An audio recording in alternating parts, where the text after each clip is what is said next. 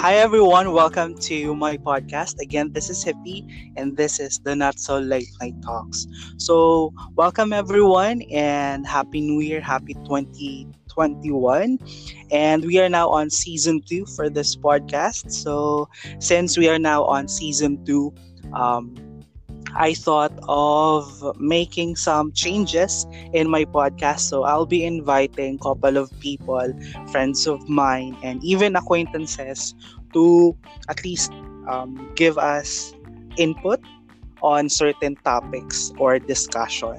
And I'm very excited for tonight because one of the topics that I planned for this night for 2021 will be all about chasing dreams and working abroad, and how is it to live alone, and all about being independent.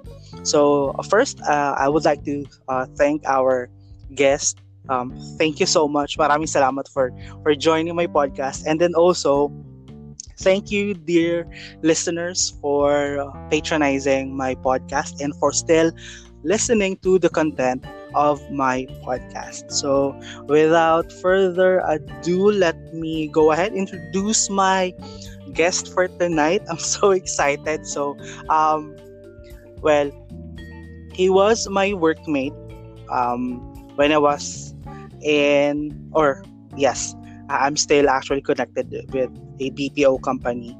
So, naging workmate ko siya, and then a friend also. So for tonight, pakilala ka naman and give us a little bit background kung ano yung work mo ngayon and kung nasan ka.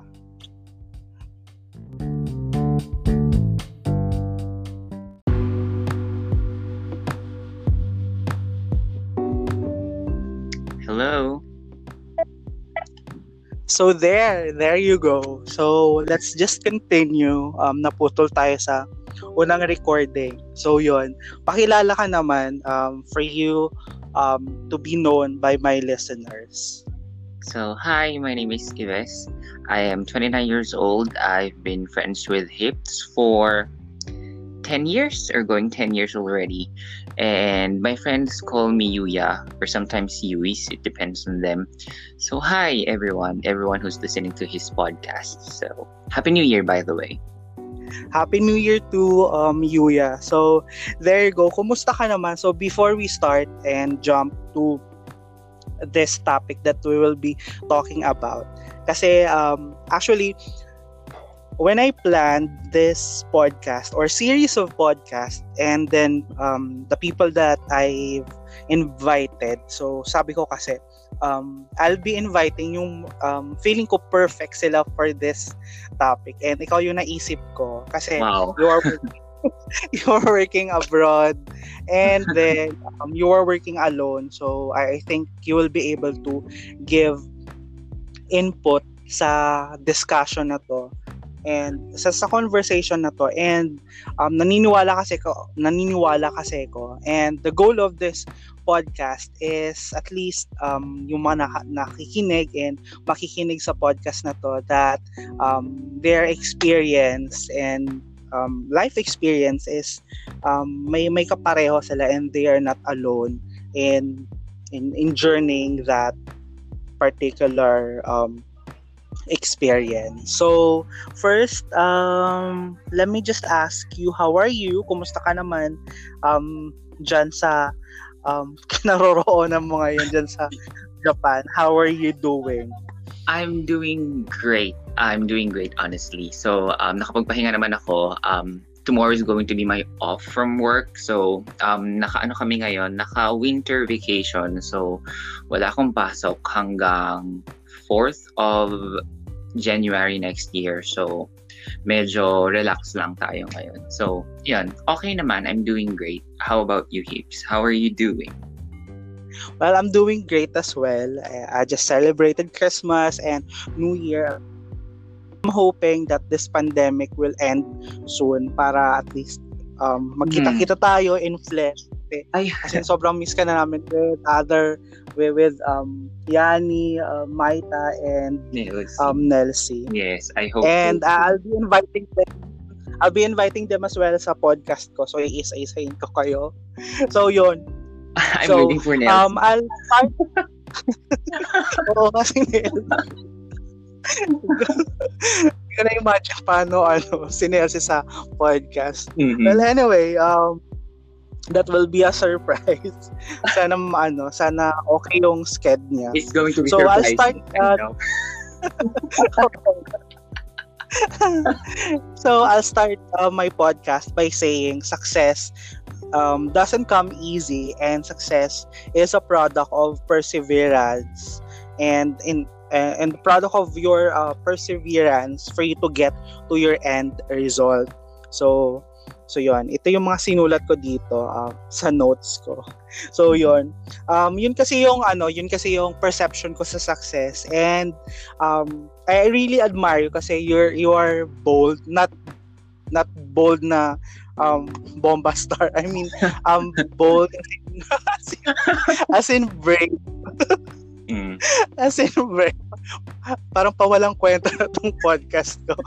Anyway, kasi bold as in brave with your decision. Kasi if kung ako yung nasa shoes mo, siguro I won't be able to come up with that decision of leaving the Philippines and working abroad. So yun.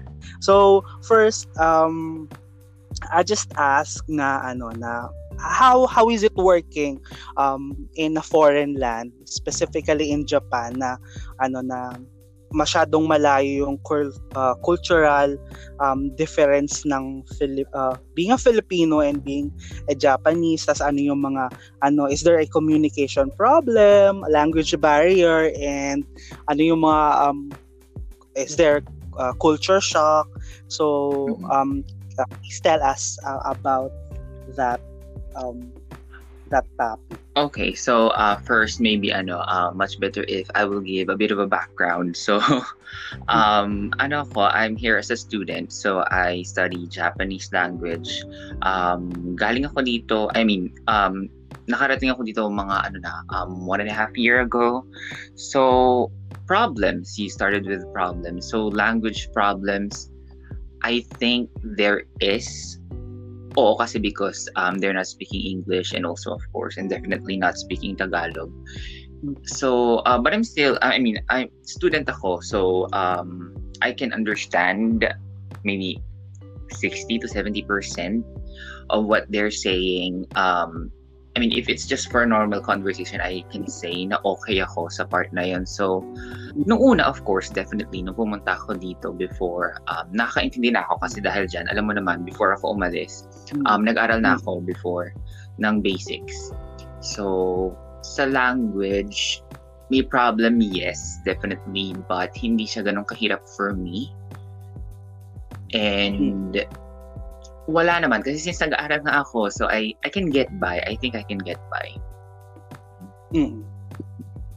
And also kasi 'di ba you're away from your family, so how is it na to live on your own, to decide on your own, unlike pag kasama mo yung family mo, kasi 'di ba at least when you are at the crossroads of your life, at least may matatanungan ka na ito gagawin ko. So any thoughts on this since nasa ibang bansa ka, so you are literally living on your own. So ano naman yung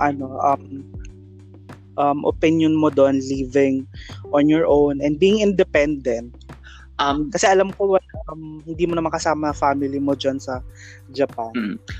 Living independently, meron siyang pros and cons. So let's start with dun muna sa masaya. So okay, masaya siya kasi sabi mo nga, you get to decide whatever you want.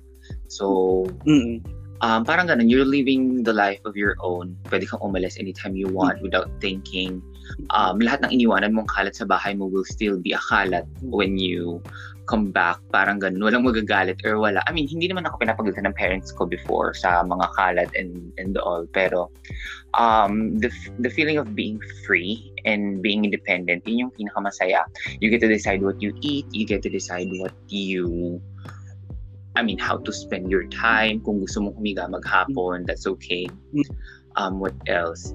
Sobrang freeing siya. It's so liberating. So, if there are people who are listening na parang if they want to try living independently, kahit hindi muna abroad or away from their parents, I highly recommend that they should do it kasi it's a different kind of experience na you can only learn if you live alone. Sabi nga nila parang you will not know how strong you are unless you live independently or by your own. So, yun, it's a good thing. And at the same time, this is just a little maliit lang na point for me. You get to go around your house naked. Parang ganon siyang ka-freeing. Parang may nakalimutan ka, pwede kang lumabas, pwede kang tumakbo ng nakahubad-hubad sa bahay mo, walang makikialam sa'yo. No one will be seeing you. So, yung feeling na yun, sobrang nakakatuwa. Parang ganon. But on the downside, dahil mag-isa ka lang, you have to think everything by yourself. Parang you have to decide everything for yourself. So, dahil sa sobrang free ka, parang ang feeling is kung paano mo hahatiin yung oras mo, kung paano ka mapuyat or kung paano ka matutulog. Kung hindi ka marunong on how to adjust or on how to divide or to prioritize things, dun ka mahihirapan. Parang ganon. Adjustments, nung nandito ako, nung una akong dumating dito, wala. Because nung nasa Pilipinas naman ako, I'm living with my sister. Pero kasi, dalawa kami doon. Pero, same setup. Kasama ko yung ate ko. Pero, I get to do things that I want. Hindi naman siya nakikialam sa akin. Pero ngayon kasi, and the difference is, dati kapag may problema ka, especially for money, you can ask for her help or for my parents' help. Pero ngayon kasi, sarili mo lahat. So, alam mo yung thinking to the point na bibilin ko ba to, hindi ko to bibilin. O bibilin ko ba to, hindi ko to bibilin. May pera pa ba ako next week, tomorrow, kapag binili ko to. So, parang ganon. Parang it's a good thing and a bad thing na being independent, na magagawa mo lahat, but at the same time, kapag nagkamali ka, it's your own fault. So, parang ganon. And then also, since nasa ibang bansa ka nga, trying to reach for your dreams by your hard work, perseverance, and sacrifices, being away with your family. So, since you're away from your family and nasa ibang bansa ka, is there any chance or an episode in your life na parang you fear na, kasi 'di ba pag nasa Philippines ka, at least kahit papaano you feel safe kasi you're with fellow Filipinos. So is there any chance or is there any event na parang na nakakatakot lumabas kasi 'di ba foreign land siya, tapos hindi naman lahat na kapitbahay mo or ka-dormmate mo is fellow Filipino. So paano 'yon kapag kunyari nagkasakit ka, how will you take care of yourself? Unlike pag nasa Philippines ka, at least may kamag-anak ka to take care of you. Dun sa question when it comes to being takot sa paglabas or because you're alone, honestly, or to be honest, wala akong naging problema doon.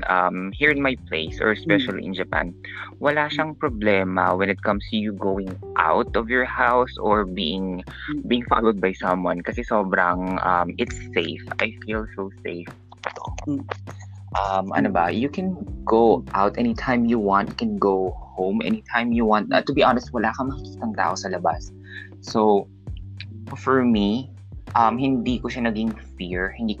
Actually, matatakot ka kasi wala kang nakikita. Parang ganon. But Good thing, aside from yung sa question mo about you being sick abroad, good thing, 1 year and 6 months or so pa lang ako dito, hindi pa ako nagkakasakit. Kahit lagnat. Nice Oo, naman. kahit lagnat, buti na lang. Thank you Lord na hindi ako nagkasakit, parang ganun. Because narinig ko na it's hard to find a doctor that speaks English. So, kung hindi ka marunong magsalita ng Japanese, mahirap to communicate, parang ganun. And at the same time, marunong ako. I mean, I can speak, I can understand, I can read. Pero the terms kasi, especially if you're sick, kasi it's somehow medical terms na sasabihin nila sa'yo, mahirap yon. Hindi ko pa alam yung ganung part, parang ganun. So, buti na lang hindi ko pa siya na-experience. Totoo. Kasi pag dito ka sa Philippines kasi at least fellow Filipino yung kausap mo. So at least kahit hindi mo ma-explain sa kanya kung ano yung masakit, kung ano yung nararamdaman mo, since fellow Filipino mo siya, at least magigets Oh, you can kanya. make chika to the doctor if you want to. I mean, sa ganung point. Pero dito kasi, hindi. So yun, if you want to try living abroad, make sure to be healthy. So yun.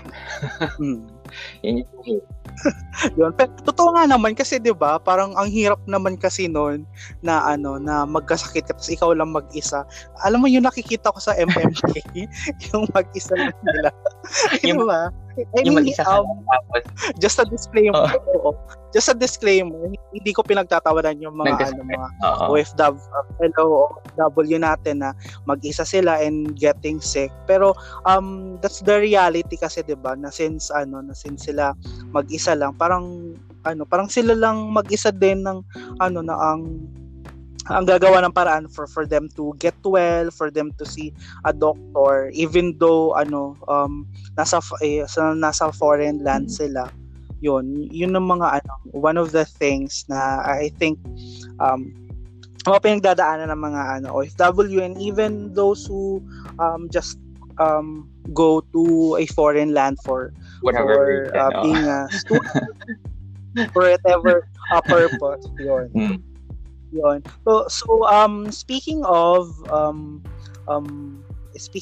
working or being in a foreign land, so is there any time na na parang you feel sad or nalungkot ka na kasi different environment yan, so sobrang malayo yung environment mo with Philippines and with Japan. Kasi paglabas mo dito sa Philippines, iba yung setting, you could see traffic, yung pagkalabas, iba yung style ng bahay, tapos iba yung climate kumpara dyan. So is there any time na as in naho-homesick ka na you feel like ayoko na, parang gusto ko nang bumalik? Tapos what made you decide na hindi, pangangatawanan ko tong decision na to na to stay here and to fulfill my dream?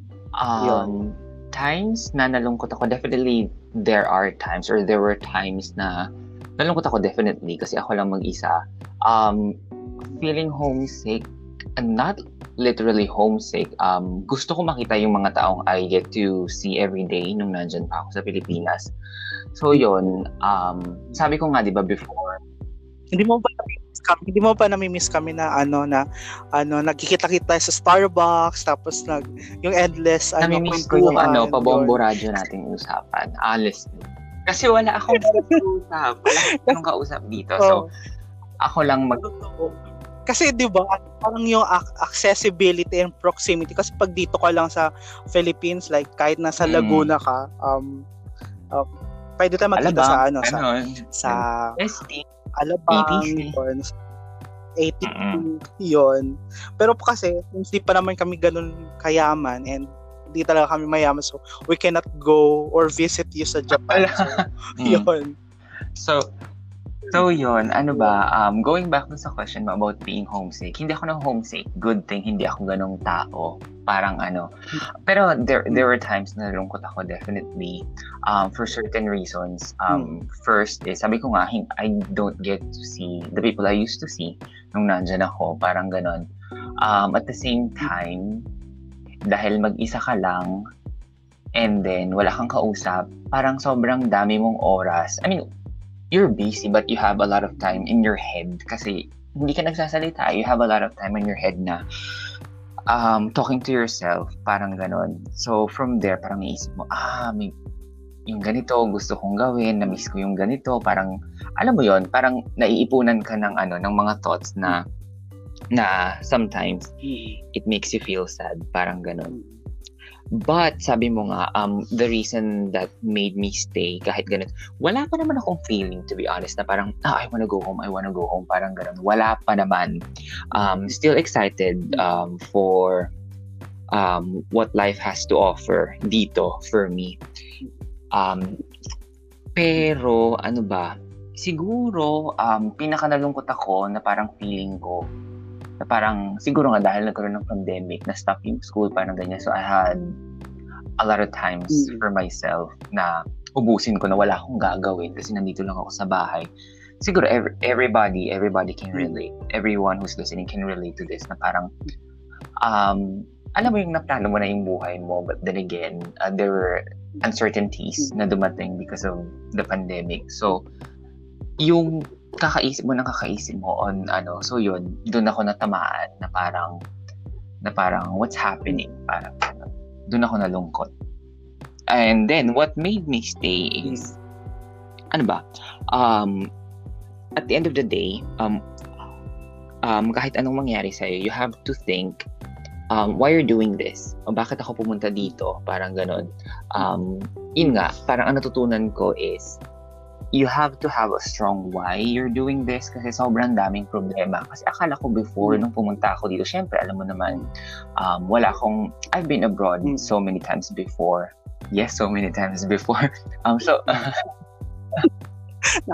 May naalala tuloy ako. Anyway, sa ibang episode na yun, yung about sa Hong Kong, yung natulog kayo sa lobby ng hotel. I-segue natin. Natulog kami sa lobby ng hotel kasi pagpunta ko, natulog kami sa The Venetian.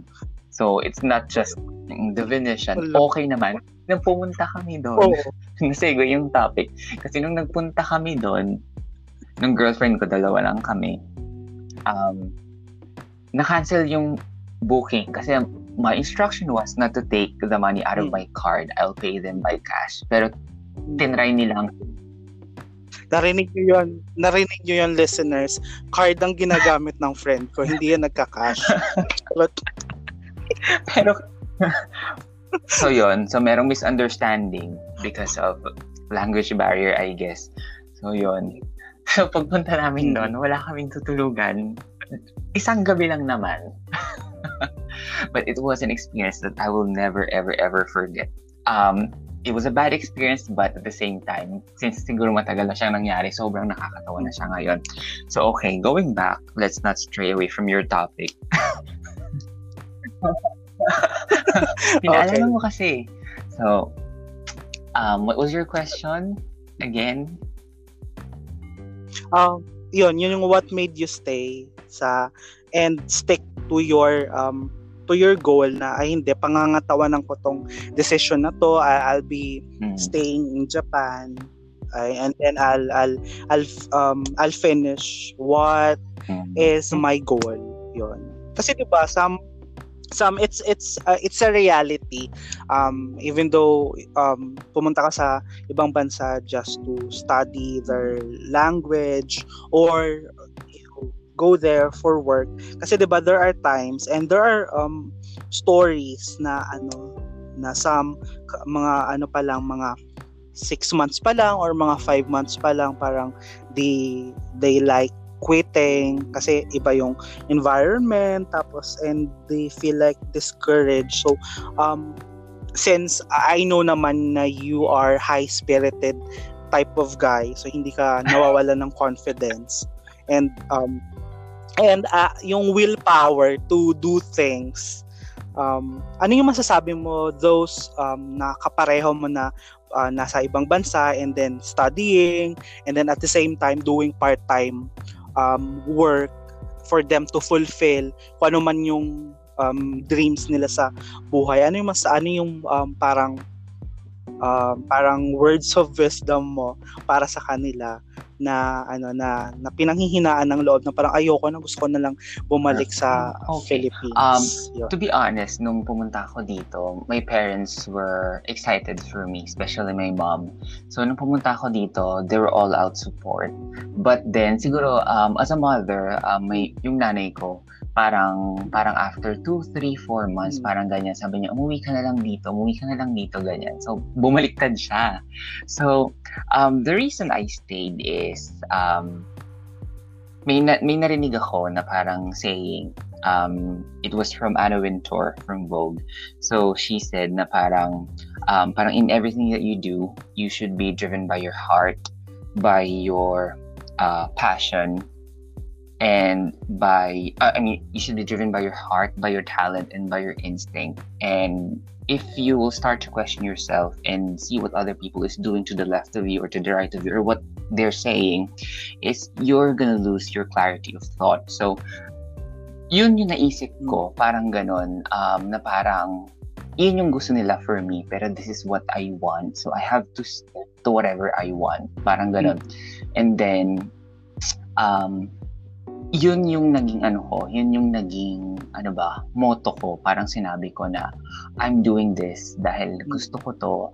It's okay, of course, I get to hear na they're concerned about me, parang gano'n, na parang naririnig ko yung parents ko and the people around me na parang they want to see me, or they want me to, of course, they want me to be safe, within reach, parang gano'n. But then, parang naiisip ko na parang I'm doing this because gusto ko to, parang ganon. Kung makukwento ko lang, kung pwede lang ipasa, alam mo yung feeling na parang sobrang hirap. Kasi parang other people will think na parang, nasa abroad siya, nag-aaral siya doon, nagpa-part-time lang yan, and then kumikita naman ng sapat na pera, parang ganon. Pero, physically, sobrang nakakapagod siya lahat. Kasi nung nag-aaral ako, gusto kong magtrabaho. Kasi parang sabi ko, ayoko na mag-aral. Gusto ko nang kumita ng pera. Nung kumikita na ako ng pera, sinabi ko naman, ayoko na magtrabaho. Gusto ko nang kumita ng pera. I want to go back to studying. Parang ganun. Nung binigyan naman ako ng pareho, na parang sobrang nag-aaral and at the same time nagtatrabaho, parang times 2 yung hirap. Nakuha mo siya. Parang ganun. So, what can I say? If this is something that you really want, kahit anong sabihin ng ibang tao na parang mahirap yan, or mahirap yan, mahirap panindigan yan, or ano mo yun, you know that they care for you, kaya nila sinasabi yun. But sa akin kasi, naintindihan ko yung part na yun, and then I'm taking that as an advice, but at the same time, hindi ko sinasabing hindi ako nakikinig, but I know the reason why I'm here. I know the reason why I'm doing this. Kaya I stick whatever life throws at me. Parang ganon. Okay, thank you so much. And I think yung ibang listeners natin and yung iba pang makikinig dito sa podcast na to will be able to relate and will be able to get input. Kasi Yuya, every week or kung kailan sa maisipan ko, I'm checking yung performances ng episodes ko, and I'm also seeing kung ano yung mga age bracket ng nakikinig, and most ng nakikinig sa podcast na to is under 20s. Early 20s and some 35 above. So what I'm trying to say is that kasi 'di ba ewan ko if uso na to sa Gen Z na parang they would like to study abroad, parang may nakita ako sa Twitter na parang they wanted to go to study Japanese language or even Korean language, and I hope those people na who are dreaming of doing same course of goal na meron ka ngayon will be able to get details and at least important note pagdating sa being in a foreign land and living independently and being away with your family. So I guess this would be my last question kasi I cannot let this podcast end without asking this one kasi I know mahilig kang kumain. So kasi 'di ba in the Philippines and as nakikita ko naman kasi 'di ba parang may favorite restaurant ka, whether it be fancy or yung yung mamahaling high class na restaurant, may favorite or may to go to restaurant ka if you feel like down. Like for example, ako pag stress ako sa work, I go usually sa ramen restaurant. So di ko na i-mention yung name. Basta siya sa MOA. Sa MOA pa ako pumunta kasi sarado na yung yung branch dito sa sa South Mall. Although may may ramen restaurant naman sa South Mall. So ikaw, since 'di ba nasa Japan ka, so yung mga restaurant na may kinakainan mo dito, I don't know if may branch sila doon or malayo. So paano yun kung nagki-crave ka? For example, nagki-crave ka ng Aling Lucy. I know na madalas yung kinakain natin with Nancy, yung pansit Aling Lucy. So feeling ko naman wala namang branch sa Japan si Aling Lucy. So paano yung pag nagki-crave ka? Hindi, to be honest, hindi ako nagki-crave ng Filipino food pa. Siguro kasi medyo pa ako early. Ang namimiss ko lang actually, ang pinabili ko lang sa friend ko or doon sa kakilala ko na from Tokyo, meron kasi doon there sa Pinoy store, nagpabili ako ng Pure Foods corned beef. Yun lang yung hinahanap. Pure Foods corned beef. So sarap. actually lulutuin ko siya, but then winter kasi sa labas, so dito ako nagsampay sa loob ng bahay kasi parang mas So paano yun? Kasi diba naalala ko nung anyway, i-mention ko na to kasi wala na naman ako doon sa program na yun or department na yun. Di ba, prior tayo mag-start ng shift, kumakain tayo. So, usually lang kinakain natin, it's Jollibee yun. Paano yun kapag kunyari, ay gusto kong kumain ng spaghetti or parang na-train na yung taste palette mo na kahit parang kahit wala yung spaghetti ng Jollibee, yung masarap na fries ng McDonald's, yung iced coffee nila. Jollibee lang wala. They have McDonald's here. Same fries, same yung lasa. So, hindi mo na mamimiss yung fries. KFC, they have KFC, pero yung original lang. Wala sila yung crispy, yung hot and crispy ba yun? Or yung spicy na parang... Ay talaga, lahat ng product ng McDonald's na meron sa Philippines, meron sa Japan. Kasi I remember, di ba nakwento ko na to sa inyo, pumunta din ako ng Hong Kong. As nagulat ako yung soup nila. As in, walang parang walang gatas. Parang gusto kong pumunta sa 7-Eleven tapos bumili ng evaporada. Yung worst dito, naalala mo, yung pasta nila na sopas, they call it a soup. Ewan ko, pero mukhang sopas yung itsura nila. But, ang laman, may buong patty sa loob. Naalala mo yun? Lumulutang yung patty. No, hindi ko kaya. Ano ba? Sa food, expect wala silang rice dito. I mean, kumakain sila ng rice definitely, pero doon sa mga fast food, they don't offer rice. Kunwari sa McDo, wala silang rice meal.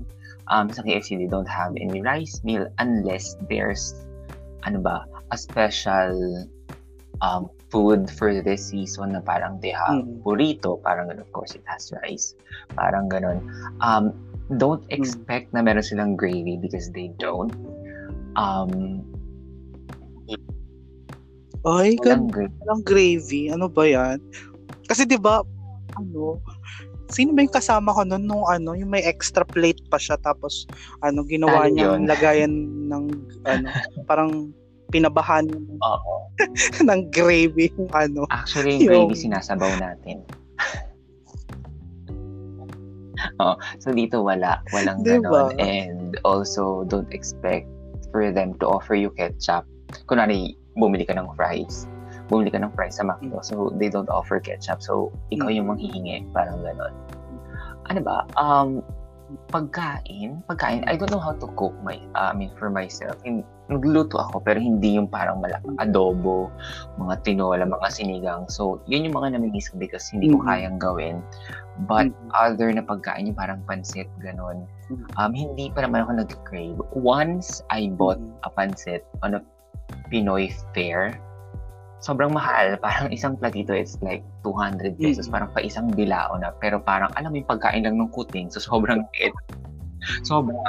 Uy, ang mahal naman, no? 200 pesos. Parang ano na yun. Parang isang, parang maliit na bilao na yun. Bumili ako ng Shanghai, I remember. Parang 75 pesos, isang gadalire. Parang ganun. Kasi 150 yen. So, that's divided by 2. Parang ganun. So, parang 75 pesos yung isang pirasong Shanghai. Parang kumain ako ng 4. So, alam nyo na kung magkano. Parang ganun. Tapos, hindi ko na inulit. Ganun. Tapos, gumawa ako recently. Pero yung Shanghai ko mukhang embutido. So, yun na yung huli.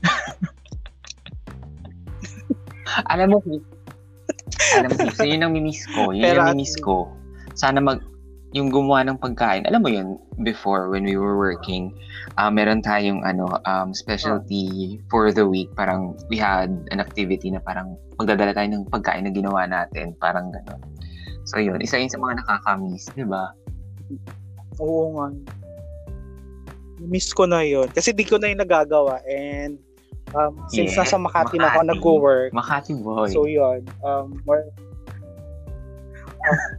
I know. Makate.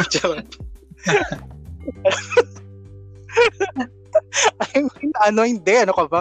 Ano ba yan? I'm antagonizing myself. So, sa mga nakikinig, hindi po totoo yung mga pinagsasabi ko. I am a good boy. So, yun nga. Since I am working in Makati, so you can be a good boy and a dirty boy at the same time.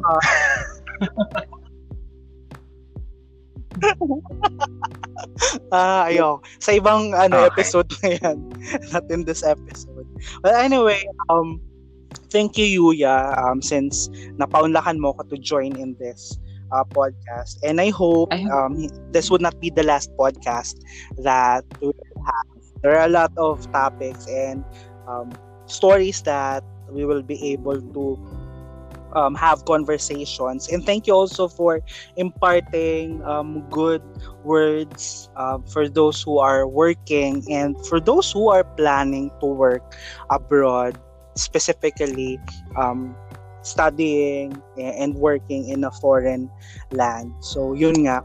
And I'm a really parang proud of you and a supporter of you, of being so hardworking, and then at the same time yun ang hinangaan ko sa'yo kasi you're very bold, you're very brave in your decision. Kasi sabi ko nga when this podcast started, so siguro if I were on your shoes, parang I will not be able to come up with that decision na I'll be leaving the Philippines and will be working alone and then studying abroad. So yon. So I believe my listeners will be able to pick up some good things in this podcast.